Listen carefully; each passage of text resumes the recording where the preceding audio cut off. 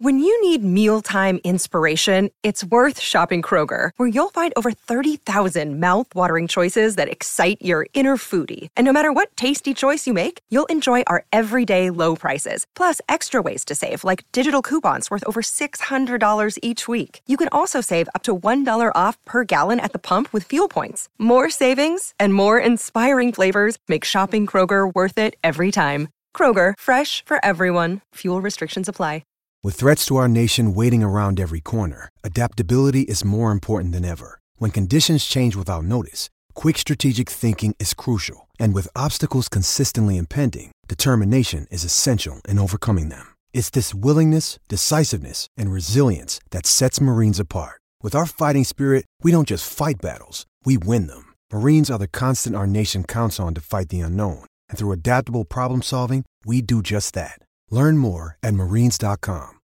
The Final Furlong podcast is brought to you by Venator Racing Social. If you are planning a racing trip to Europe or further afield, check out Venator Racing Social for a large range of bespoke racing holidays at venator.co.uk. Now, here's your host, Emmett Kennedy. Today, we are joined by French horse racing expert Adam Mills. He is not just a French horse racing expert, by the way, as Trish pointed out to me, our producer. Since 2019, Adam has offered a unique insight into the international racing from France, Spain, the United Arab Emirates, and much more. His website, prixdelahorse.com, aims to provide detailed analysis of both flat and national hunt racing, focusing on a more scientific approach to the form. Using a ratings model of his own design, Adam aims to bring accurate analysis of international racing form and how it compares between the various jurisdictions around the globe. Adam, welcome to the Final Furlong podcast. Thank you very much, Emmett. Thank you for having me on. I'm delighted to see that one person has read the About Me page on my blog, so that's always a good start. But I'll do my best to take you through the French ones, and we'll have a good game of Willie Mullins bingo while we're there. Oh, nice old school Final Furlong podcast reference. I believe we have a new graphic made up for Willie Mullins bingo. There's going to be a considerable amount of that played in this episode because we're going to start with the juvenile hurdlers. Well, Willie Mullins, he had the 1, 2, 3 in the Triumph Hurdle last season. He could easily have the 1, 2, 3, 4, 5, 6, 7, 8, 9, 10 this season. But Sergino is a little bit more prominent in the betting than all of the Willie Mullins horses. And this is, of course, your close personal friend, Nicky Henderson, training. Look, he was really impressive for the Donnellys on his hurdling debut at Kempton. His form ties in with another Donnelly-owned horse, but who they sent to the Willie Mullins team, Salvador Mundi, who I'm sure we'll talk about in a few minutes. But give me your overall impression of Sergino. There was a lot of hype about him before that debut. What was it about his form in France that made him so interesting? And do you think he deserves to be second favourite for the Triumph Hurdle? Oh, that's a good question. Should he be second favourite? Well, his French form obviously stood out. He won the Prix Wild Monarch, which is sort of, it's a listed hurdle for 3-year-old debutants, but it's got a really rich pedigree, and a lot of the French breeders and trainers target their really promising and precocious 3-year-old hurdlers at it. I mean, it's on the day, he was a bit of a surprise. He was sent off at 22 on the PMU, so it's not like he was sort of gambling in a certainty, but he absolutely tanked through that race. Travelled superbly well, as he did at Kempton, really. Really impressive performance, nicely settled on the bridle. There were no problems with him, whereas when we come to Salvatore Mundi, there might have been a couple of issues, but everything about that race has really stacked up. There were 5 winners in behind him. The time was 7 seconds quicker than the Fillies race, which I think is always a good guide. The Fillies race over the same course and distance on the same day. That race was actually won by Nara, who's also with Willie Mullins, one of the many juveniles he's got. And then I looked at the Kempton race, and we were away over Christmas, so I sort of caught up with this when I got back. But when I looked at it at first, the only bit I saw was a brief clip on Twitter of him jumping the last 2, and I thought, oh, he's not that impressive, and he leaves his back legs in 1. But then when you look at the times, he ran the fastest final circuit time of the day of 3 minutes 12.7 seconds. From the second last to the line, he was the fastest. For me, the only thing I can knock him with is I just wonder, one, whether he's experienced enough. And if I would like to see him going to Cheltenham on the back of 4 runs, I think he's probably going to go there on the back of 3. I think he's likely to run at Cheltenham at the weekend if Nicky keeps his bottle.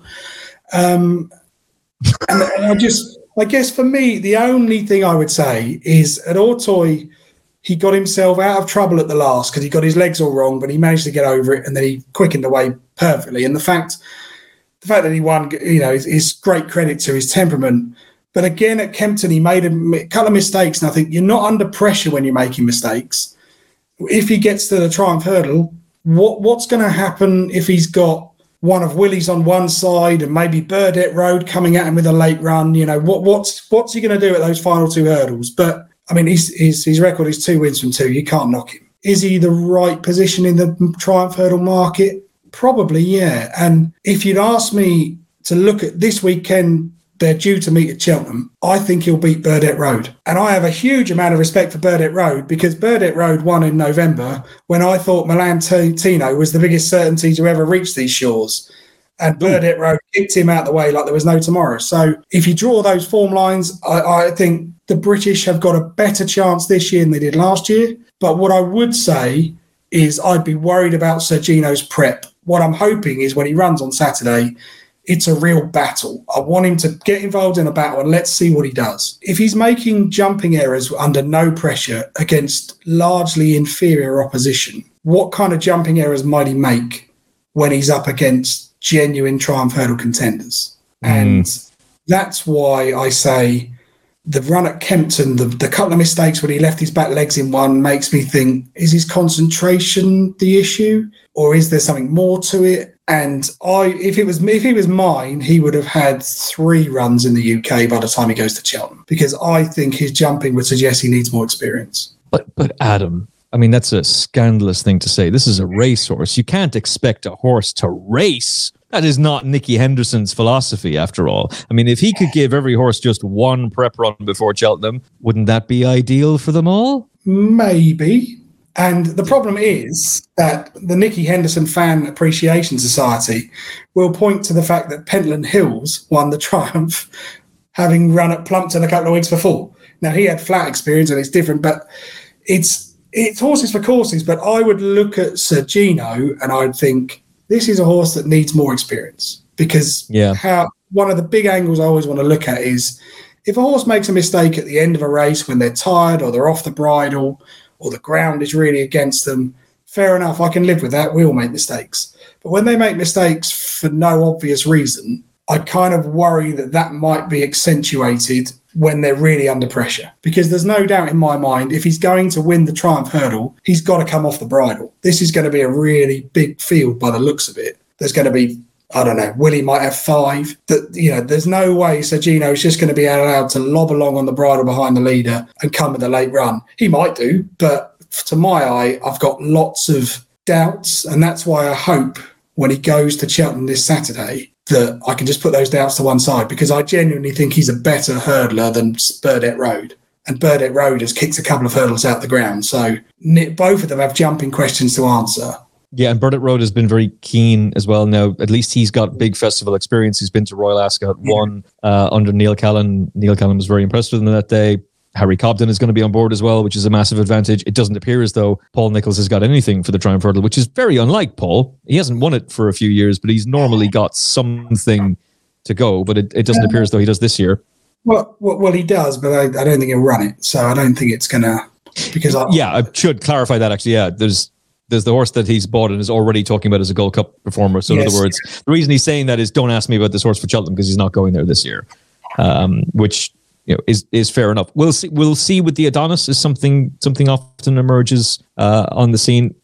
The thing is, the Triumph Hurdle has changed dramatically. Like the thought process used to be, don't really have a bet on this race until the Adonis, or at least the entries for the Adonis are out, and you're looking for something really useful from the flat. Now that would be Burdett Road, but he's almost the exception that proves the rule. We're not getting those horses anymore. They're going to Australia, Hong Kong, America. There's too much demand for those horses in other jurisdictions and other markets. So we're getting these national hunt bred French horses, and Willie Mullins has been excelling with those. Willie has won 3 of the last 4 runnings of the Triumph Hurdle. I think he'll win it again this season, but we shall see. Gordon has won 2 of the last 10, and Nicky's won 2 of the last 10. So they're the guys you're looking at in terms of who is going to supply the winner. All eyes on Sergino this weekend. You think he'll beat Burdett Road, but the jumping needs to improve. And that'll be a second run after a wind up. Let's move on. The Gigginstown-owned Storm Heart was very impressive at Punchestown on his hurdling debut. There was a moment in this race where a horse made a mistake. He runs into the back of him, and that could have been a disaster. But in the blink of an eye, he's just run right away from them.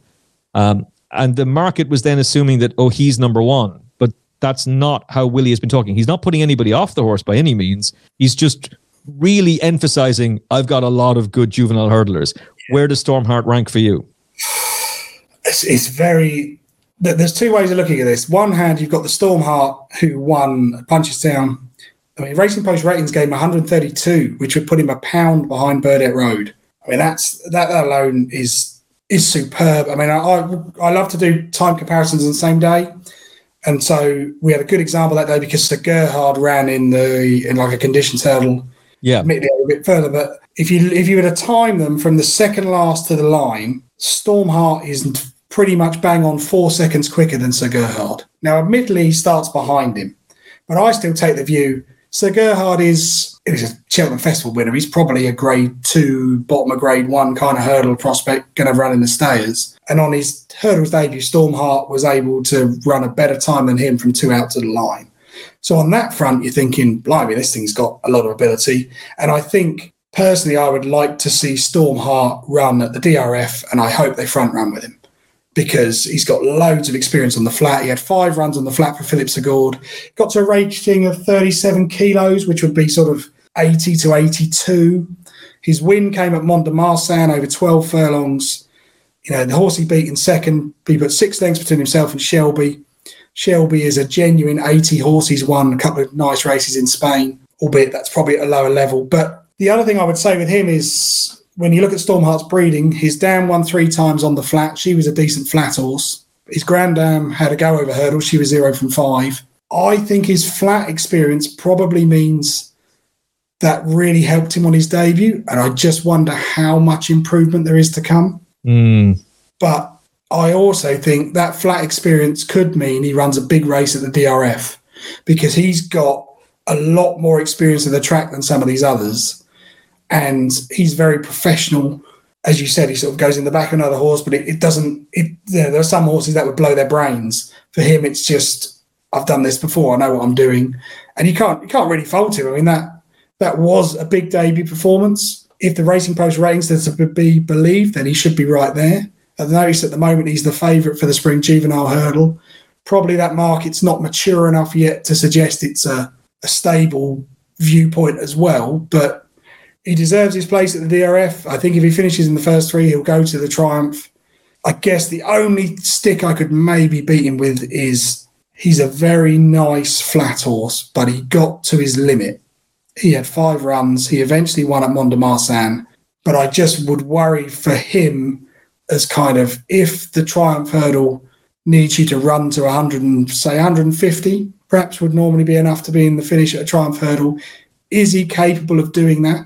I'm not sure. I don't think there's a stone or 2 stone of improvement to come. I think he's going to run well at the DRF, and I think that's where he'll peak. This is boding well for the horse that I like for this race, because maybe this means this is the one you think is Willie Mullins number 1. And so in this way, I'm going to look super clever. Of course, you could also just completely crush me right now and say, nah. As we come along to, this is the fun thing about not talking about this beforehand. So bunting. Oh, you've got a good poker face. So I don't know if this, I don't like that though. I don't like that. So he's going to have his second run. I believe he's headed to the Dublin Racing Festival as well.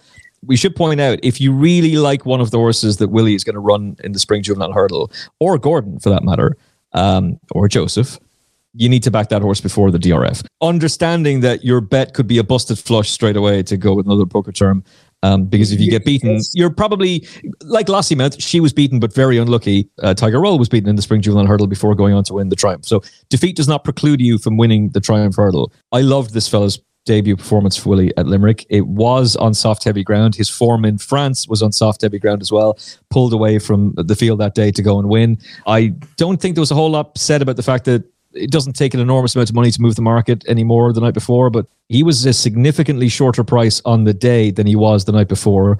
So that suggests stable confidence. The fact that it was Limerick and under Sean O'Keefe and not Paul Townend at Leopardstown means there wasn't as many eyeballs on him, and maybe not as many people were talking about him, but there was a bit of chatter about this fella beforehand. I asked Patrick Mullins about him on this very show, and he said they'd worked him in the Curragh and they like him. But that was then. This is now. What do you think of bunting? Well, firstly, I mean, Tony Bloom doesn't make bad decisions, would be one. But for me, Bunting, I look at the debut at Fontainebleau and you think, well, he won by 7 lengths and he missed the break. This was a flat maiden. He missed the break. He's bustled to get back into position. And then when they get to the 2 furlong pole, Fontainebleau's got a run in of about 3.5 furlongs up the straight. And the ground is officially described by France Gallop as very soft, 3.8 on the penetrometer. But there was a lot of rain that day. So I think we're looking more at soft, heavy in places. We're getting towards that way. And he's absolutely hammered them. Now, he's surprised his connections because he was 38 on the PMU for his debut. But when you look at that form, he's beaten some good horses. The horse in second, De Florio, he's now rated the equivalent of 83. He's won 3 races in Switzerland. The third is Salawi, who's 103 rated group placed flat horse. And Bunting has absolutely sideswiped him. Like, it just pushed him out of the way like he wasn't there. I just wonder with Bunting in the long term whether they've got dual purpose plans with him, because I don't think that's the plan right now. I think the Triumph Hurdle is what he was bought for, but I just wonder in time if they might look at him and look at his pedigree and think we could maybe have a little swing on the flat here as well and see where we get.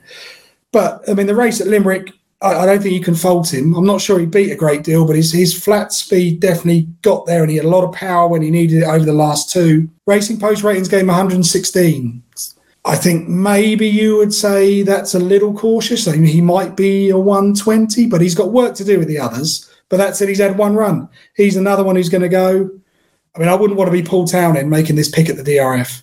No. I think the way I would play Bunting, if I was keen, which there are others I'm keener on, but if I was going to play Bunting, I would have a little bit of filth, as my grandfather would say, and I would go and find the non-runner no-bet concession with it, whichever firm has got him, and I would back him non-runner no-bet for the Triumph, because if he goes to the DRF and he bombs out, I don't think I think Willie would take the view he probably isn't going to win the Triumph, in which case we'll wait for Fairy House, Aintree, Punchestown, and we won't go. Because he's only had 1 run, the DRF will be his 2nd run, I don't think there'd be time to get him handicapped for the Boodles, because you need 3 runs for a mark there.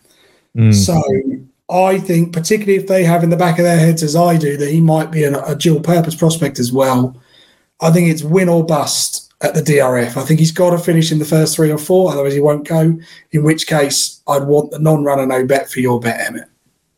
So to clarify, this is your first round of Willie Mullins Bingo on the Final Furlong podcast, and you were recommending to our listeners and now viewers on YouTube a scumbag each way bet on Bunting.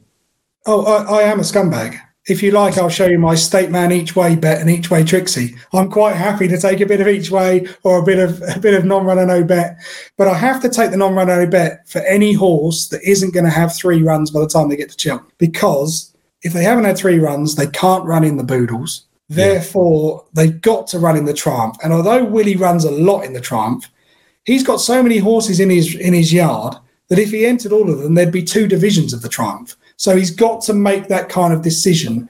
And I think Bunting will definitely run at the DRF because they need to know. The other thing they probably need to find out is, can he do it on better ground? Because his flat run was on soft ground. Limerick at Christmas is a bog. So what happens if he gets involved at Leopardstown where it drains much better? Does he have the speed to go with them if it's a quicker ground? Because I think Cheltenham on the Friday is highly unlikely to be any worse than good to soft. Should point out that time form, they have him a fair way down their rankings as things stand. They've got him on 136p as opposed to Sergino, for example, who's 151p. They also say heavy ground at Limerick, soft ground in France. So they would very much concur with you. I am of the mindset to just jump to Cargeezy. We will come to High Wind. Okay. The reason I would jump to her is because she is top rated by time form. She's got 161, no P, no plus. That's the rating they've given her. She's also pretty highly rated by the Racing Post. Burdett Road is in there. So for the purposes of the Spring Juvenile Hurdle, they've given Burdett Road a 147. He's not going to go for that. Caliconti then comes out on top for them. Then Stormheart, then Cargeezy. It was a filly for Kenny Alexander, made her debut on Boxing Day, St. Stephen's Day, behind Caliconti under Danny Mullins, similar to Galler Marceau, but got a whole lot closer than Galler Marceau did to Lossiemouth, and was being beaten by a horse who, to be fair, had experience for Gordon Elliott. So where does she rank for you? I think she's the best that Willie's got. That would be my view with Cargisi. Stop press. Goes and places scumbag each way. Let me make my case. Firstly, the thing I would say is she's got experience in France. And if they come from France, I like them to have jumped hurdles. Because if they've jumped hurdles in France, they've been schooled in France since they were 2-year-olds. They've got loads of jumping experience, so you don't need to worry about that. She won by 5 lengths on debut. She's already won a Grade 3, the Prix Sagan. The French handicapper gave her an official rating of 68 kilos. Now, since 2022, the BHA has converted French ratings at £2 per kilo. So that means on that system, she'd be given an official rating of 136. Right now, Burdett Road has an official rating of 137. She's got a £7 mare's allowance. You can do the maths until if it was a handicap, she'd be well in. But for me, I think she's got experience. I love her attitude. If you go back and watch her win in the Grade 3 Prix Sagan, this is a filly who wants to win. After the last, she's asked for an effort and it comes. Now, I have my reservations about the race at Christmas. She was second to Carla Conti. The overall time was slow. The final circuit was the slowest on the card by 6 seconds, so it massively favoured the horses who raced more prominently. Cargisi was the fastest horse on the day from the second last to the line, 45.28 seconds. She was even quicker than King of Kingsfield, who absolutely tanked through a maiden hurdle. I have a massive alarm bell ringing, though, which was, why on earth was she keen? She's got experience of the track. I watched her wins in France. There's no sign of keenness. In the Prix Sagan, she's settled in midfield. They're going too slowly, so halfway, she's pushed forwards. She races on her own down the centre of the track. She hits the front 3 out. At no point is she lit up. She's never keen. She's settled perfectly. What I'm hoping is it was just a bit of freshness. First run for Willie, new surroundings, new track, new hurdles. If she settles, I think she's got a massive chance. And although I'm yet to have a serious bet for the Triumph, I've got to back her before she goes to the DRF because I think she'll improve massively. And I think in a truly run race, you'll see her settle and there'll be no problems. And if she wins at the DRF, she'll be favourite. Absolutely. Whatever wins at the DRF will be favourite for the Triumph. And it's just a question of getting that guess right. But I think if you've got Willie's to line all of his up in a hurdles race at Close Sutton, she'd win. Damn. And 2 of Willie's winners of this race were fillies as well. Of course, obviously, Lossiemouth last season. At the time on St. Stephen's Day, I was thinking this is almost a carbon copy of Galar Mousseau. She's almost been cloned and brought back for this race. But the keenness angle wasn't something that I was aware of. I wasn't aware that wasn't something she had displayed in France and now is something that she has displayed. She'll need to knock that off because if she's going to win at the DRF, she can't do that again. She might get very lucky and get away with it at the DRF because Willie's got so many, something's got to make it a truly run race. What I'd be more concerned about is if she was keen again, that would be enough to stop me backing her for Cheltenham, or certainly to make me consider laying it off or cashing out, because that's a very long run in at Cheltenham, especially on the new course. And I just think she would pay for being keen if she was. You'd also have to bear in mind the DRF is busy, but it's nothing compared to the 75,000 at Cheltenham on Gold Cup Day. There's a lot of things to light up a 4-year-old filly. There's so much ability there. I'm so convinced that she is Lossiemouth Mark II, but they have got to get her to settle.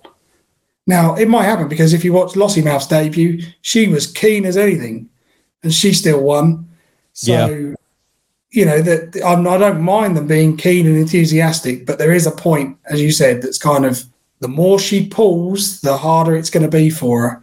And if she does it again at the DRF, I'll just walk away. And if she wins, I'll take my medicine. But right now, if I had to have a bet for the Triumph, it would be her because I think she's got massive improvement.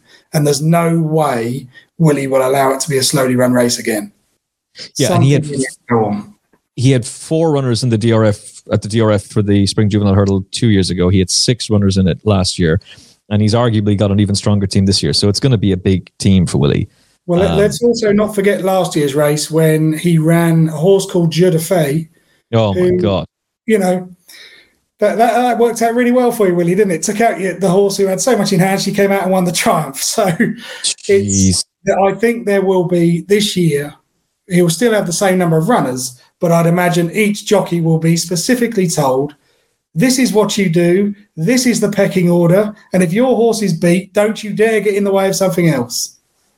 Yeah, you can sink back through the field like a stone, but don't take out your owner, stable, companion, mate in the process. That was not good. Patrick and Danny, if you get into a mess again, you're both leaving the yard. So that'll be the approach. That's got to be that. This is the problem when he has so many, and they're all unexposed. They haven't run against each other. I'd imagine if Willie was honest, he'd say, "I don't know what the pecking order is right now. I've got loads of horses with 1s and 2s and 3s next to their name. They could be anything." Yeah, the great thing about him is he pretty much does say that, and I think that there's then an attitude from people who think he does know, he just doesn't want to tell us. Genuinely think he doesn't. This horse is 14-1 for the Triumph Hurdle.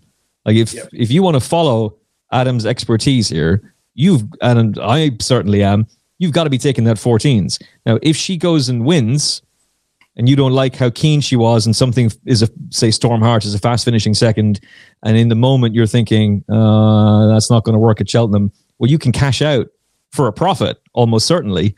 That would definitely be my angle. I looked at the two prices. I think when I looked at this one, she was 7-1 to win the Spring Juvenile. Yeah, and she's 14 for the Triumph. So I won't back her for both, because then I'm going to shoot my bolt both times if she blows her head off and finishes out the back and pulls up. So I took the view, if she wins at the DRF, I think she'll be 4s for the Triumph, 7-2 if she wins impressively, maybe even 3s.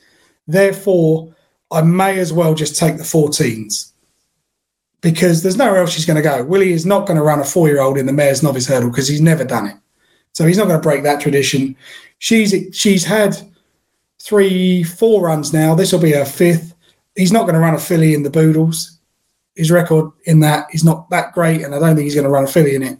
So the only race for her is the Triumph. So unless she absolutely blows her brains out at the DRF, she is going to run at the Triumph, whether she wins, finishes 2nd, 3rd, 4th, because he's got nowhere else to go. He may as well run it, and she's got a £7 allowance. So I took the view, if I back her at 14s for the Triumph, I'm going to get a run for my money. If she goes close enough, but she's keen, I can still get out if I want to. And I just think of all the horses here, her bubble is the least likely to be burst. So therefore, I want whatever Ante-Post bet I try and have, and I've learnt this lesson over many, many years, but whatever Ante-Post bet I have these days, I want to get a run for my money. Or I want to know I don't need that much to happen to get my money back. So therefore, I wouldn't back her each way. I'm not one of these I don't really want to get involved in each way because I'm going to lose double my stake if it goes wrong horribly. But I just think she's 14s right now. If she wins at the DRF, she'll be favourite. I can get out that way. If she goes close at the DRF, she'll still run in the Triumph, and I'll have a runner for my money. And as long, just the keenness is kind of that nagging doubt in the back of my head, that little voice that's going, why was she keen? And I look back at my notes and thought she wasn't keen at Ortoy. So this morning I watched back the Prix-Sagan, the Grade 3 she won, and she wasn't keen there either. And I'm thinking, this is a little bit like, what caused that? But maybe it was just the fact that they went so slow and she was just itching to go faster, because actually, having been keen, once the race got going when they jumped the second last, she was the fastest horse on the entire card from the second last to the line. Now, to have the ability to do that, having still pulled really hard, I think I'll give her a pass, and I'll hope that at the DRF she shows who I think she really is. Well, I'm obliged to then ask you about another ex-French horse, Calaconte, because there was an awful lot of talk about her before her debut at Navan, which she's 1,000,000 to 1 on, and we didn't really learn a whole lot about her. Then she comes unstuck against Nürburgring Ring at Fairyhouse, but back in the winner's enclosure.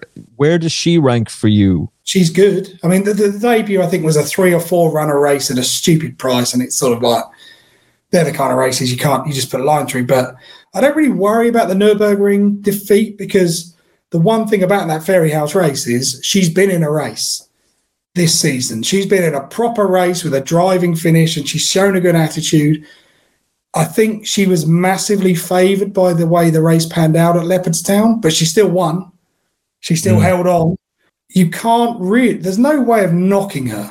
There's no way of looking at this horse and thinking, she's not good enough, or they're going to improve past her. But for me, I guess I just worry with her. I just think I know roughly where she is. I would give her a rating of around 140 or so on the time form scale, 140, 145. So, but I don't think when we get to Punchestown in May, I won't be looking at Carla Conti thinking she's definitely going to win the Mares next year or she's going to run in the Champion Hurdle.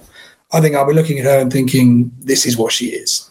Okay. And so whilst I think she'll run a race here and I think she'll run a race at Cheltenham if she goes, I'd look at her and think, is there another stone to come? I don't know. Not sure there is. I think she's experienced now. She's been in a race. She's got a great attitude, nice straightforward horse. But I don't think there's tons of improvement to come. Whereas with Cargasi, I can make a massive case for improvement. I'd be inclined to think that she's a nice horse, sets a good standard. It'll be really interesting to see what she does in the Spring Juvenile. She doesn't interest me for the Triumph Hurdle. I could be completely wrong, in which case possibly passing up a very nice horse, but I'm with you on that. On Cargasi, I noted that she was wearing a tongue tie in France, hasn't in Ireland. That wouldn't really explain why she was keen, but is it something that you're looking to be reapplied? Does it bother you in any way? I don't look at tongue ties. I think tongue ties are just something trainers put on. If they suddenly rolled her out in blinkers and cheek pieces, I'd be walking away. But tongue tie is just, it is what it is. It's not a wind-up. It's just something that sometimes they put on, sometimes they don't. I'm yet to be convinced that a tongue tie brings out any improvement whatsoever. There are some horses who greatly benefit from it. Ven Ottery, the horse back in the day in the Queen Mother Champion Chase that was excelling in a tongue tie, and for whatever reason, his former trainer, still owner, told Paul Nicholls, don't worry, I've got the entry sorted, Paul, don't worry about it. Didn't enter him with the tongue tie declared, and the horse ran a nice race, but Paul was saying he would have basically won had the tongue tie been on. Anyway, Audrey Turley is going to have a big day on Gold Cup Day. Galopin Des Champs will bid to become the 9th multiple winner of the Gold Cup in the 100th running of the race. And assuming he's won at the Irish Gold Cup, then he's going to be odds-on favourite to do that. She won the Triumph Hurdle a few years ago, of course, with Burning Victory in a race that the Moors do not want to be reminded of. Where does High Wind rank for you, son of Zarak, who was certainly impressive the other day? Yeah, he's sort of come from left field, really, in terms of, if you'd said to me in September, give me a Triumph 1, 2, 3, High Wind would have been nowhere near it. But suddenly, when I sort of started looking, he was on my list of horses that I knew were in the yard, but I'd never really looked at him in so much detail. But actually, when you really start to look at him, he was very smart on the flat. He had an official rating, the equivalent of 88. He's by Zarak, which alone should be an indicator this is a good horse because he is the coming sire. And last year, if you read my blog last year, I'll hold my hands up and say there's a post that I wrote about Zarak the Brave when I said he hasn't got the minerals to make into a decent hurdler. You don't need to make him. Something to those effects. I love that phrase, by the way. That's a Guy Ritchie phrase. He's not got the minerals, son. Well, it's something someone said to me, and I thought, yeah, because actually if you watch his Zarak the Brave's flat form in France, you'd think, he's a dodge pot. He doesn't do it when it matters. And then he went into Willie's. I duly laid him on his debut. That went well. To say that when he came back on the bridle, I had this sudden feeling of, I'm going to delete the Twitter app for a couple of hours. But it was that kind of like, and he didn't make the Triumph, unfortunately, but he won the Galway Hurdle. So my opinion of Zarak has now changed, that he's not just a good flat sire, he's a great sire of solid 3 and 4 year olds. And High Wind has proved that. He used his flat experience to win at Punchestown. Yeah, there was an error. He did a lot wrong. He didn't look that clued up, but to win how he did, you can't really knock him. Yes, there are definitely other juveniles who've achieved more, but I'd also think you'd look at that High Wind debut and think there's so much more to come. And all of a sudden, this is the kind of horse that I'd be looking at and thinking he may not win at the DRF. The experience may be needed, but down the line, he's the kind of horse that I'd look at and think he could go well in a Triumph at a double-figure price. He could also be the other kind of horse that they look at and think the more he runs, the better he gets. And maybe there's a race at Fairyhouse for him. There's a race at Punchestown. There's Aintree. Whether they've got so many that I'm kind of, the game of bingo is beyond a joke. But High Wind, I would say, has got at least another stone of improvement in him this season. Because that debut was just, he was good on the flat, but he took his form to another level because the amount of mistakes he makes, the way he's running, you think, it's the kind of thing that I'd have probably thought you might want to lay him in running here because he doesn't look that comfortable, but just the engine is there, the ability is there. And he has really surprised me. I wasn't expecting to be discussing him as a Triumph Hurdle contender. And if he improves again at the DRF, he definitely will be. Yeah, he's certainly a very intriguing one, and it looks like there's improvement to come. He wore headgear a few times in the flat, but on his final start in France, they left it off. And I think there's an argument to be said he should have finished closer that day. No headgear for Willie Mullins on debut. They can always call for it, but it doesn't look like he needs it at the moment. A very, very interesting one. There's a couple of horses that we haven't seen yet, and this is becoming a bit of a habit with Willie Mullins, where he's even had horses make their debut for him in the Triumph Hurdle. If I remember correctly, didn't Il Était Temps make his debut at the DRF in Grade 1 company and then go straight to the Triumph Hurdle? He's not afraid to throw the juvenile hurdlers who have experience from France in at the deep end in Britain and Ireland. But Marlborough, owned by JP, so Frankie Tightlips will be coming after you if you say a little bit too much here. But, he doesn't know where JP, safe. No, yet he doesn't. But JP is... Frankie's got his ways. Ah, my Joyzy muscle. It's so good to see you. Did you have a nice flight, Johnny Tightlips? I ain't saying nothing. I understand. How is your mother? Oh, hey, who says I have a mother? JP's taken the Triumph Hurdle twice in recent years with Ivanovic Gorbatsov. How did he beat Apple's Jade, by the way? And Defi Desoy. Where does this fellow rank for you amongst the juvenile hurdlers? Well, I mean, he's the first words I've written down about him when I was in the notes for this show was he literally could be anything. And I know not everyone's a fan of that phrase, but that to me describes a horse that could be anything between 110 and 170. I heard Ruby say that he thinks he's the best looking 4-year-old in the yard. I'm no paddock judge, so I don't know what that means, but Ruby obviously knows what he's talking about. And just if you look at the way they went about, they went and bought him, and the form of his win in France in the Prix-Grand Dac is excellent. The time was nothing special, but the form is superb. The horse in second would now be rated 130. The third has gone 3-year-old chasing. The fourth has won, is rated 124. The fifth has been sold to Ireland. In sixth was Batman Girac, who some people will tell you is this superstar is going to win the Boodles. We might get time to get to him. The seventh has won. He's 122 rated. And the horse who was ninth and beaten out of sight is rated 117 and he's won. That form has worked out really well, but the Prix-Grand Dac is just one of those races that throws up great horses. It's just a good trial. It's at the right time of year. You don't get the early precocious ones. It's a couple of months into the Autoy season. But I look back at the recent runnings of the Prix-Grand Dac has included Beau Zenith, who's Gary Moore's smart horse from last year, Blood Destiny, Porticello, who was a Grade 1 winner for the Moors, Kel Destan, who's with Paul Nicholls, Ajas was in that race, who was the horse Rachel Blackmore rode in the Grand Steeple to Paris eventually. On the Go, Frodon, Maracuja, Je Saint Eloi. This race has got a serious pedigree. So I'd imagine, in my head, I imagine that Frank Berry reads this kind of thing and the JP have got this sort of power team in a bunker somewhere that does all this kind of study. But I just wonder if they looked at the Prix-Grand Dac and thought, this is a race we want to watch. And then they watched it and they saw Madgeborough win and thought, hello, this is a good horse. And they've got him. He's won a race, so they've got no novice status to protect. They've got to have a go, surely, at some point. He could be anything. I honestly don't know. I don't know if that prize for the Triumph is good, bad, ugly. Who knows? He is another one that if there was confidence behind him for the DRF, and if we get there on the day and he's 4s or 5s, he's another one that you could have a really sleazy, non-runner, no-bet approach to the Triumph Hurdle with, because he's only had one run. That they're not going to go to Boodles with a horse of this quality. He'll either run well at the DRF and they'll have a go, or he won't. So you could certainly make a case, and I could make I guess this is how I'd describe him probably if I had to put it in a soundbite. In 2 years' time, he might be a champion hurdle contender, or he might be with Ben Haslam, and I don't know what that's going to be. I just don't. I cannot put a figure on this form. The French form checks out. He hasn't been seen since. He could be anything. He just could. I don't know. I don't know. I can't back him. I can't lay him. I just one run. The form's worked out really well. The race has a great pedigree. I could definitely see why people would want to back him.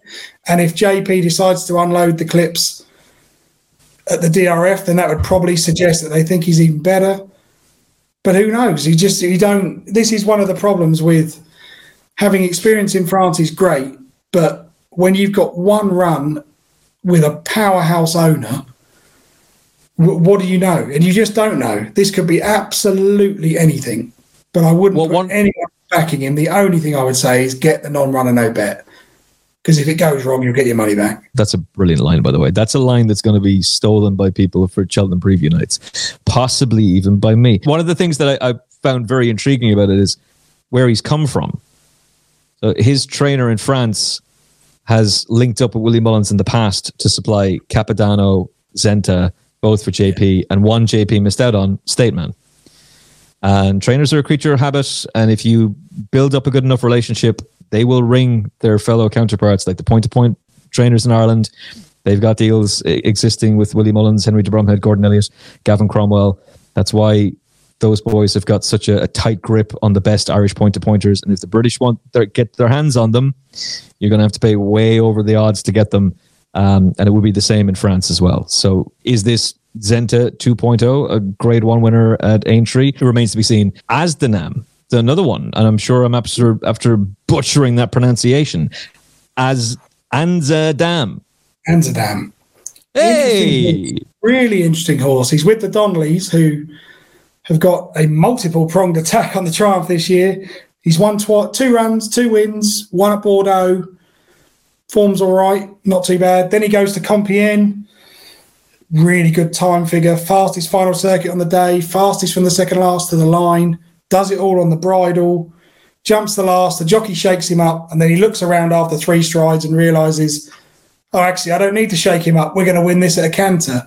Now, the Racing Post ratings gave him 105 for that rating, for that race. And I love Racing Post ratings for UK and Irish racing, which is the system they were built for. Sometimes with French racing, you get a rating that the form book would suggest isn't quite right. So he's never off the bit. The horse in second has a rating of 130, the equivalent of 136. And he gave him 3 kilos. There's loads of form there. The third is a good horse. The fourth won a chase at Auteuil next time around. I mean, he's another one who could be anything. But the key is, all of these horses, they've won races in France. So there's no novice status to protect. There's no point holding on. You may as well have a go and find out what you've got, because you've got a 4-year-old who can't run in a novice hurdle next season. So you've got to find out. I'd imagine he's another one who's going to go to the DRF. But this is the difference with this one. He's had 2 runs over hurdles in France. So if he runs at the DRF, and he could get a mark. So it's interesting, I thought, with Amsterdam, and he has moved a little bit in the market. He's 20s with most firms for the Triumph, 16s with the firms that are non-runner no bet, but he's 10s for the Boodles this morning with Bet365. And I just wonder with him, let's say he finished 5th at the DRF, showed a bit of promise, but probably wasn't quite up to the grade 1 level and up to the fillies. The BHA would look at a little bit of his French form, they'd look at the run at the DRF, and he'd probably get a rating between 133 and 136. Something like that would be my guess. And I just wonder if they'd look at that and think, if the DRF would suggest that he's going to be an also ran in the Triumph, the Donnellys have got Sergino. I can't really think of a horse the Donnellys have got for the Boodles. Why wouldn't they have a go, particularly if they get a decent mark? Albeit that we should acknowledge that Willie's record in the Boodles is not great. Like Risk Bell ran okay for him in the Boodles last season, and then has subsequently proved that she's just better than that. The obvious one, the horse that I'm sure is still giving you nightmares and you're still getting therapy over, so maybe it's best that you just cover your ears for a second, as I say. No, you can say his name because he's lovely. So I forgive the horse. I'll never forgive Town. This isn't... So it's not going to trigger you. You're not going to have PTSD. No, go ahead. Gaelic Warrior. Yeah. Oh, he's all right. He's okay. It's all right. He got beat off a mark of 129. Firstly, I mean, how did he even get the mark of 129? But, we're fair play. But, it happens. If he'd been beaten in that race by a 4-year-old Constitution Hill, I'd have got over it. He got beat by a 4-year-old Brazil. But that's life. Another one I'd point to actually a few years earlier is a horse called Voix de Rêve, who was... Oh, God, that's one that triggers me. Jesus. Graham Wiley's horse. Yeah, and I think it was Ruby. I will need to look that up because it's. It was Ruby. He was swinging away on the bridle. He had the race. He came down. You know that. So Willie you could definitely make a case that Willie could have 2 extra Boodles winners in the last 10 years with a bit more luck. So let's not worry too much about that. And I think you also have to acknowledge now that Willie Mullins loves French 3-year-old prospects. The yard in the last few years has been full of them. And as much as we all say, he's going to have 4 or 5 in the Triumph, great. Let's say he has 7 in the Triumph. He's still got 3 or 4 candidates for the Boodles, all of which would have a realistic chance. So Amsterdam, if I was pricing it, which race will he run in at the festival if he goes, I would say it's 4 to 7 he runs in the Boodles. And I would say it's, I don't know, 2 to 1 that he runs maybe in the Triumph, and then the difference that he doesn't go. Obviously, if he finishes in the first 3 at the DRF, he'll go the Triumph. If he doesn't, I think he'll go the Boodles. And I think there's a lot more ability than that RPR of 105 would suggest. Certainly the times and the way he went through his races would suggest that he's much better than that. Timeform take a very different view. They give him 147p, which reads much higher, obviously, but just to put it in context, Stormheart is on 155p. They value that French form a whole lot more. And it's going to be interesting to see what he does at the DRF. I'm also reminded Ethical Diamond is currently a 33 to 1 shot for the Spring Juvenile Hurdle, indeed. And I'm sure it was Racing TV that Willie was doing an interview for. Could have been with Gary or possibly Johnny Ward. And he was being asked about his juvenile hurdlers. And he said, if you'd asked me going into Christmas, I'd have said Ethical Diamond was my best. So just further exemplifying that he's got a lot of strength and depth and isn't quite sure which of them is the best. Let me give you, I use my own rating system, which I've built from kind of getting standard times and standard final circuit times for certain ages. I won't go into the science of the Excel sheet because I will be honest and say I wrote it down on a piece of paper and my wife built it. But what I will say is Sergino, I have him running to a figure of 94 when he won at Auteuil. And I have Amsterdam running at 86. So he's a little bit behind Sergino, but that would also make allowance for the fact that Amsterdam won at Bordeaux and Compiègne, and he beat smaller fields than the big field Wild Monarch race that Sergino won. But he's had 2 runs over hurdles, he's won them both. I'm a great believer that I want to stick with this kind of horse until he gets beaten. Because once he gets beaten, that'll tell me what he is. Okay. I'm even more intrigued now. But it's a great point to make that Willie Mullins' 5th string in the Triumph Hurdle would probably be favourite for the Boodles. Well, if you think about last year, he absolutely dominated the Triumph, but he could easily have looked at the Boodles and thought, you know what, with something like Zenta, if they'd have campaigned her differently and got her a handicap mark, they could have had a go at that. I think we could all agree she might have gone close. Jazzy Matty was a long-term plan for the Boodles. Yeah. But if you believe the hype last in September of that season, Jazzy Matty made his debut at Auteuil, and there were all these rumours that Gordon's already got him organised, and Gordon's flown over in a helicopter to watch his debut, and it's like, I haven't seen a helicopter. I think the Equidia cameras might have picked up multiple Grade 1 winning trainer Gordon Elliott in the small crowd at Auteuil. Just that would have been a talking point. There are lots of reasons to look at the French form and to take these things into account. But what I would look at is I think the Boodles winner is going to need a bit of experience. But I also think Willie might look at the horses he's got and think, I want more than one dart at the Boodles now. Before we wrap up, there's a couple of horses that I want to talk to you about. One of them is one of the most blatantly obvious horses because it seems as though everybody thinks this horse is going to win the Boodles. And as you rightly point out, maybe Willie Mullins should have won that race by now. So we should stop saying he's got a terrible record. Maybe with a bit more of the rub of the green, he'd be a dual winner of that race. But Batman Girac. So this is another horse I was asking Patrick about. And he was also saying about this fella that they'd taken him to the Curragh for a gallop. They liked him. He looked awful at Ferryhouse. Now, something must have been wrong that day because that couldn't possibly have been his true running. He then turns up on Boxing Day, St. Stephen's Day at Leopardstown, and ran better, but enough to be not exactly backing him for a triumph, which is a massive price. But the race that everyone is intrigued for him about is the Boodles. Where does he rank on your ratings, and what do you think of him overall? Well, it's really difficult to tell. I mean, on debut, he was beaten soundly by Madgeborough, but I can forgive anything being beaten on debut. And he was ridden on debut like it was a sort of, let's have a bit of an education and see where we get. Then he won at Compiègne, he won by 3 lengths. The ground was pretty heavy. He was always in command that day. But one thing I will point out in that race is it wasn't the deepest.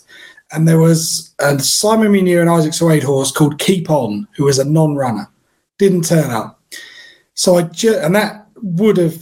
did have a bit of an effect on the market. And I just wonder, maybe he was slightly flattered by winning a relatively weak contest at Compiègne on heavy ground. Then he goes to Ireland.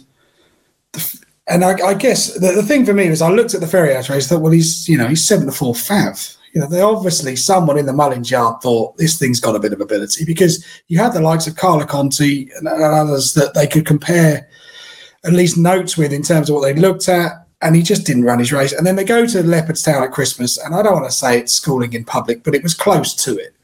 At no point, in my eye, was he ever likely to win that race. No. And the reason, I think, the Boodles, I think there's 2 reasons.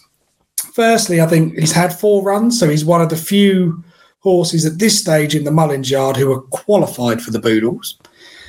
And then obviously they did the old thing where, like, we'll give him a handicap entry in the UK. We've got no intention of running, but it forces the BHA to put a mark on it. I don't know. Is it? I think it's Martin right saying his mark is 133. I'm yet to be convinced he's run to a mark of 133 in the 4 races of his career. But this is also, we have to bear in mind that this is with probably the greatest national hunt trainer of all time. Yeah. And there is a possibility that something went wrong at Fairyhouse. They don't know what. They then decided, right, we've had 3 runs. We're not going to win the Triumph with this one.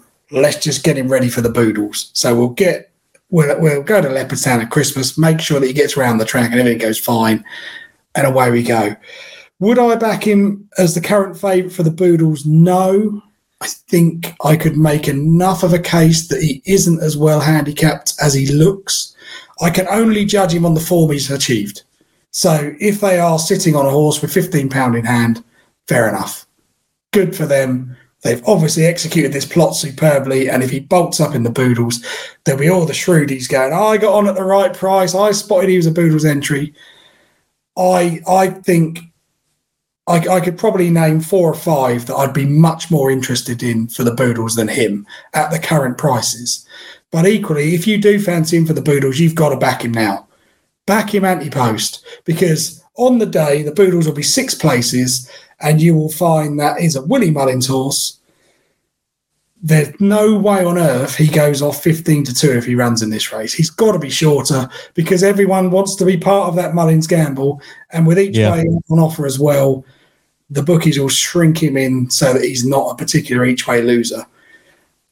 I don't know. I haven't backed him myself. I can't decide whether he's just a badly handicapped talking horse like Bad was a year ago in the Boodles, or is he one that they're sitting on? He's one or the other. It's funny you say that, because I was just reminding myself that I was taken by the whole Bad thing last year, really taken in by that, particularly when Rachel gets booked. You're just thinking, oh, this is a plot. And the machine starts to kick in. He was talked about on all the Cheltenham preview nights. No one talks about that horse anymore. No one does. He was just very useful for that narrative as a dark plot horse. And I think you've summed that up perfectly. He seems to be the horse who's filling that role this season, Batman Girac. And look, if I'm wrong about that, then, and you're wrong about that, then fair enough. But we're talking about a horse who's 15-2. You're the French racing expert. You go through this form way more detail than anybody else does, or at least than most people do. And you're not convinced by what you've seen so far to suggest that this is a bet at those prices. I haven't. I mean, I can only go on the form he's run. He was 6th in what looked a good renewal of the Pre-Grand Act, but he was 6th, beaten quite a long way. And I just look at his Compiègne form, and I think the 2nd hasn't run since. The 3rd, if that was in the UK, would have a BHA rating of 106. So suddenly I'm looking at that and thinking, where's this 133 come from? At Fairyhouse he's bombed out, and at Leopardstown they haven't tried. So what is he? Allegedly. I don't know. And if I'm going to have a bet in a handicap, firstly, I wouldn't bet in a race like the Boodles yet. I'd want to have a much better idea of what's going to go here and what's going to go to Triumph. And I look and think Boodles winners generally have a bit in hand.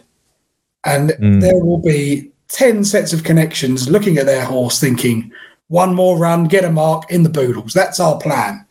And I just think I think there are others who are much likely to be much better handicapped on the day. Now, what I don't know is maybe on the gallops at the Curragh and at home at Close Sutton, this is a 145 horse and he just hasn't shown it on the track.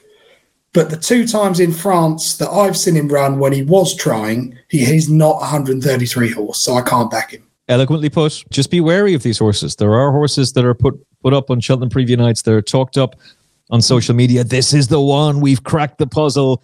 He's already towards the top of the betting, and there's enough there to make Adam go, don't know. I can have some disgusting after timing, but last year when Tony Mullins put up bad, I think it was on the Paddy Power preview show, he put up bad. Oh, it was. You're right.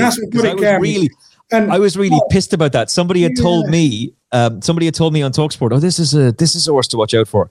And before I got a chance to say it I said it on TalkSport, so that was great anyway. But before I got a chance to say it on the podcast, there I am driving along, listening to the Paddy Power one. I'm like, crap, Tony. And of course, I messaged a very good friend of mine I worked really closely with, and I said, what is this? I said, this horse was not even on my radar. To be honest, he wasn't even on my list of horses that have been sold. I said, I'm not really interested. I looked at his figures and thought he's not there. But at the same time, there was part of me thought, you know what? In the past, I've opened my big mouth and gone, this horse is a pile of shite. And then, of course, up he comes and he bolts up and you think, oh, crap. And then you look like the idiot because you've studied the form and gone, he's not well handicapped. So I'm going to hold back on Batman Girac because there is the chance they're sitting on him. But the Boodles is a bit of a graveyard for favourites. And it's just one of those races that, because they're all unexposed juvenile hurdlers, the rumour mill has a much bigger effect on the market than it would do if we had more form to go on. And I can't be having him as 133 horse on what I've seen so far. Yeah, and also there's plenty of betting there's loads of betting opportunities at Cheltenham, but in those handicaps, particularly the Boodles, that's where you want to be taking the Aidan O'Hara approach of swinging for something at 20-1 plus. Like that's where you're going for that. Proceed with caution with those horses. And for me, for the Fred Winter, that's a race you want to be looking at least 14-1 up. That's what you want to be thinking about. So we started talking about Sergino. The horse he beat was Salvatore Mundi. He's gone to Willie Mullins. Yeah. What is your take on him? Well, I think that Pre-Wild Monarch is a great piece of form. Salvatore Mundi is kind of, I can understand why he went to Willie's, but I think the reason he went to Willie's is different to what most people would assume. I think there's lots of people think Joe Donnelly bought Sergino and Salvatore Mundi out of that race and Willie had first pick. And I don't think it's as straightforward as Willie Mullins and Nicky Henderson played rock, paper, scissors and the winner gets to pick whoever. So the way I look at it is Salvatore That would be Mundi, a fun image though. I'd love that. Can you imagine that's how all French racehorses should be decided. The trainers go into a room and they play rock, paper, scissors or arm wrestle. You know, that just, I mean, if they're arm wrestling, Shark Hanlon is going to win at the Triumph every year, I'd imagine. But that's the Shark was this close. He was this close to getting under so. This close. This is, you know, what a way. But the way I really look at it is on the day when you get these big newcomers hurdles, I want to look at how the horses run, but I pay a lot of attention to the PMU. If you've got a really good one, particularly if you're thinking of selling it, the chances are you might be tempted to have a little few quid at the same time. Sergino was 22s on the PMU. Salvatore Mundi was the third favourite at 10s. Now, when you watch Salvatore Mundi, he's on and off the bridle. He's definitely finding it harder work. He's not as professional as Sergino. But as they turn for home, the two of them start to pull clear. And Salvatore Mundi is absolutely looming up. And if there was such a thing as detailed in running markets, Salvatore Mundi would probably have been 1.3 as they jump the second last. He's got the stands rail to help him, which is massive at Auteuil. And he just doesn't go through it. Sergino jumps the last and finds more. Now, part of that would be that Sergino is definitely the stronger traveller on the evidence we've got. But I'd also consider that Salvatore Mundi had found it harder work. He'd been on and off the bridle. He'd probably worked harder to get there than Sergino had. So there is a case for saying the two of them are very closely matched. His dam is a half-sister to Le Unique, who was a good horse for Alan King. She finished third in a mare's hurdle behind Quavega a few years ago. There's a nice pedigree. The race has worked out all right. The third and fourth are both pattern class horses. They've placed in listed and grade 3s. There's lots to like about Salvatore Mundi, but there's a really cautious tale needed here. He hasn't won a race, so he's technically still a novice. So what do they do?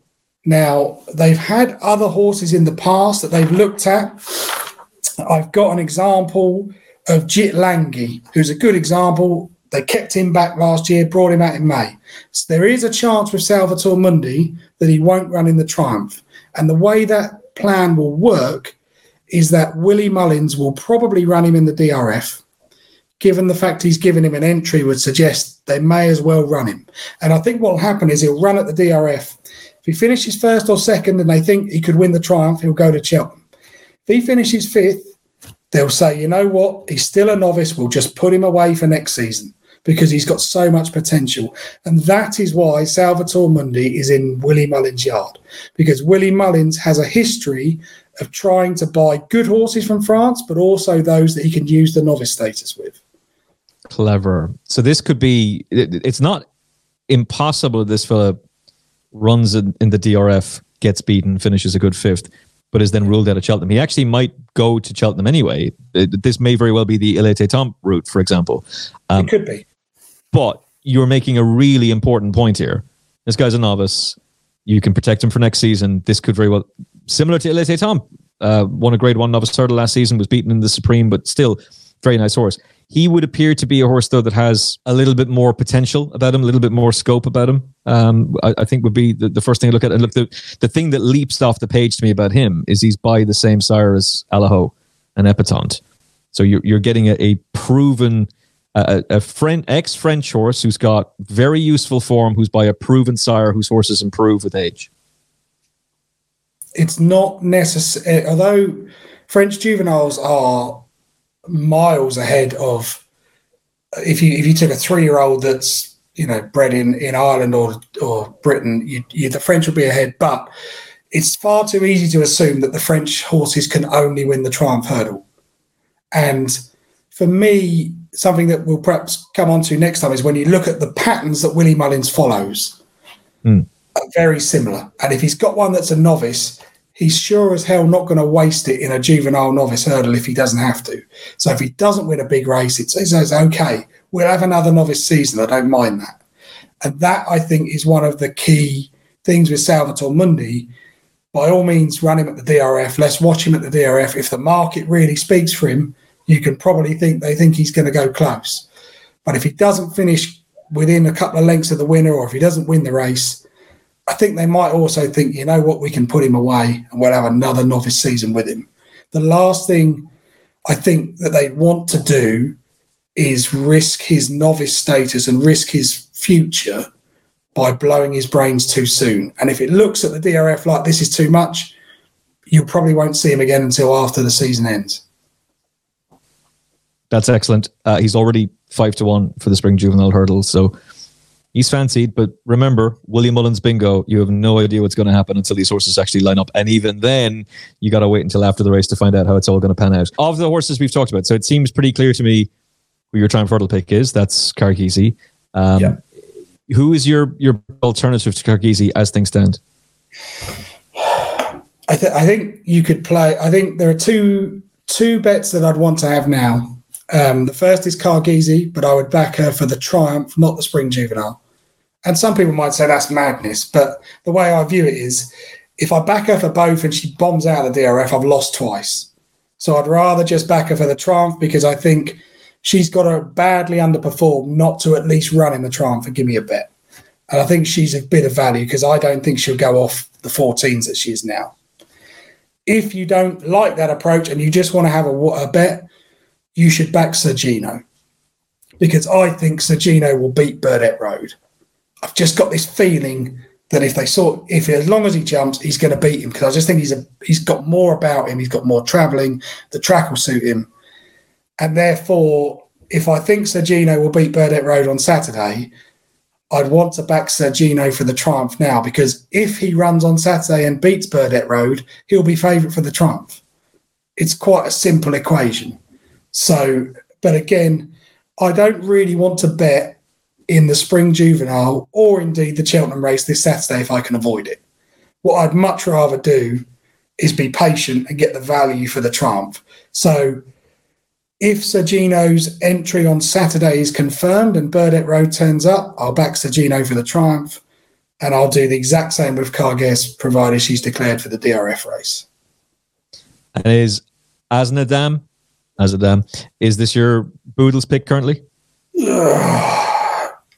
Yes, but I can't back him. I can't back him because I'm just going to have to take the hit on the price. I know he's 10s for the Boodles. I think he's 16s non-runner, no bet for the Triumph. The reason I think for the Boodles, he'd be a great shout. I think he's a good horse. I think he's going to get a nice mark. And let's say he gets the same mark as Batman Girac 133. I can make a case that Anzadam's a 133 horse. I can't for Batman Girac. So, but the problem I've got is Anzadam is not yet qualified for the Boodles. So I don't want to back him for the Boodles and then finally turns up at the DRF and he finishes 3 lengths down in third, because then they'll go to the Triumph and I won't get it. So I'm going to have to take my medicine with that. And if that means I lose 2 points on the Monday after the DRF and I have to go and back him for the Boodles, so be it. Personally, I think he'll end up in the Boodles because I think there's just too many in the DRF. There'll be something better than him. That's almost exactly what I'm thinking as well. And look, I know that there's a fear of missing out and you're looking at a really attractive price, and it is the lure of an Ante-Post bet, particularly when you think you found one that's a very fair price. It's a difficult thing to pass up on. But if you're patient enough, if you're honest with yourself, the amount of times you would have backed a horse that is a big price, don't just remember the ones that you were right about. Think about the ones you were wrong about. Even if you look at the big Saturday races this weekend, how many of those horses at one point did you think was good enough to win a Grade 1 novice hurdle or a Grade 1 novice chase at Cheltenham? And they never quite got to that level. It's not that they're disappointing, it's that you were wrong about how good that horse was going to be. So if you take that approach, I would rather back, this is going to sound weird, I'd rather back an Asdam, or whatever the hell his pronunciation is, because, you know, it's me and French pronunciations, and I've got to butcher that. It's almost in the contract with the Final Furlong podcast. I must butcher the pronunciation of a French name. But I would rather take 9-2, 5-1, 4-1 on the day, knowing everything, as opposed to speculate at the top price 16-1 now, and then find out, oh crap, I was wrong, and he's not even going to run. Exactly. We are recording on an afternoon when I'm going to put a black armband on because it's been announced that Thelem is injured. I have a slip for Thelem at 20-1. This morning he was 4-1. But being shrewd and getting a good price makes no bloody difference whatsoever because he's not going to run. And it takes, sometimes you'll see people say, oh, if you get the value over time, just get the value. That's great. But with Ante-Post betting, I think I heard Gavin Lynch say this on your podcast just before Christmas. He said, you've got to be 90% certain they're going to run. With Anzadam, I can only be 40% certain they're going to run.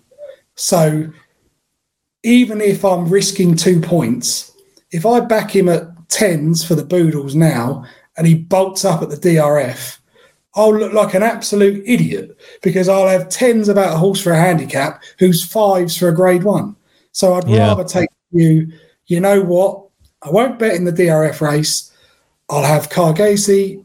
I'll have my Triumph hurdle bet on her.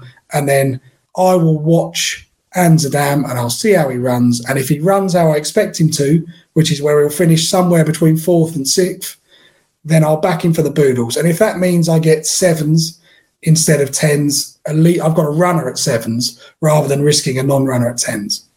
Yeah, it makes way more sense to me, that approach. For all that, you can be seen to be leaving value on the table. But if you did that for every single horse and every single race, you'd constantly be... the bookies would love you. There'd never be any restrictions on your account. You'd never have any of those incentives taken off you. They'd absolutely love you to be back in that kind of horse. How far would Thelem have won the Stairs Hurdle by? I don't know. What should we say? I can say anything now, couldn't I really? I think that coming to the last, there would have been 4 horses involved in the finish. And I think it would have been Sir Gerhard would have been ridden forward and prominent. He would be tiring as they get to the last. Irish Point will be one side swinging on the bridle. Thelem will be the other side swinging on the bridle. And you'd have Teahupoo in between the two, struggling to keep up because the ground's too quick for him. How dare you? When they jumped the last, Gaetan Mazaret would have looked at whoever's on Irish Point, winked at him and scooted up the hill. So I reckon 5 lengths. But I can say that now. You know, yeah, I can say that because he's not going to run and no one will ever be able to prove me wrong. I'm really sorry for you. I was kind of dismissive of this horse. Not first of all, I was way out of line. And I was saying all this before Ile-Francais had bolted up in the Dakota Star Novice Chase. And that's not to say that because a novice chaser goes and wins a British Grade 1, that suddenly means that this fella would have won a Grade 1 hurdle race. But in recent weeks, I've been watching back his races in France. Jeez, well, as we don't need to cover him, I'll just give you one very quick stat that I knocked up that I thought has been really clever. So Thelem won the Grand Prix d'Automne at Auteuil in November. He gave 4 kilos, so 9 pounds, to the horse in second. There's a horse called Ine Anjou. She is a wonderful mare. Her syndicate owners come and sing songs before the race. It's like a football match when she runs. It's brilliant. Oh, class. Thelem beat her by 10 lengths, giving her 4 kilos. In the Grade 1 in 2022, Ile-Francais gave her 2 kilos, and he was only 8 lengths in front of her. So if we think Ile-Francais is a superstar, Thelem has proved that he's done even better. I have to just move on with that. That's life. At the age of 37, I've learned to back losers. All I can say to you is, I'm sorry for you. I know that the black armband is on. I know that you have requested complete silence in the house. You're going to be listening to somber music. Sarah McLachlan, I will remember you. Like, that's going to be playing left, right, and centre and dreaming of what this horse can do next season. But the good news is, there is still time for you to get stuck into Teahupoo. Who wins the stairs hurdle on the snap? Oh, you can predict the weather of it. I didn't know that. I've got George Gorman with a water tank all set up to go Wednesday night, flooding the new course. Really enjoyed this. Looking forward to catching up with you again next week as we delve into the novice chasers. There's a Ile-Francais that might be interesting to talk about.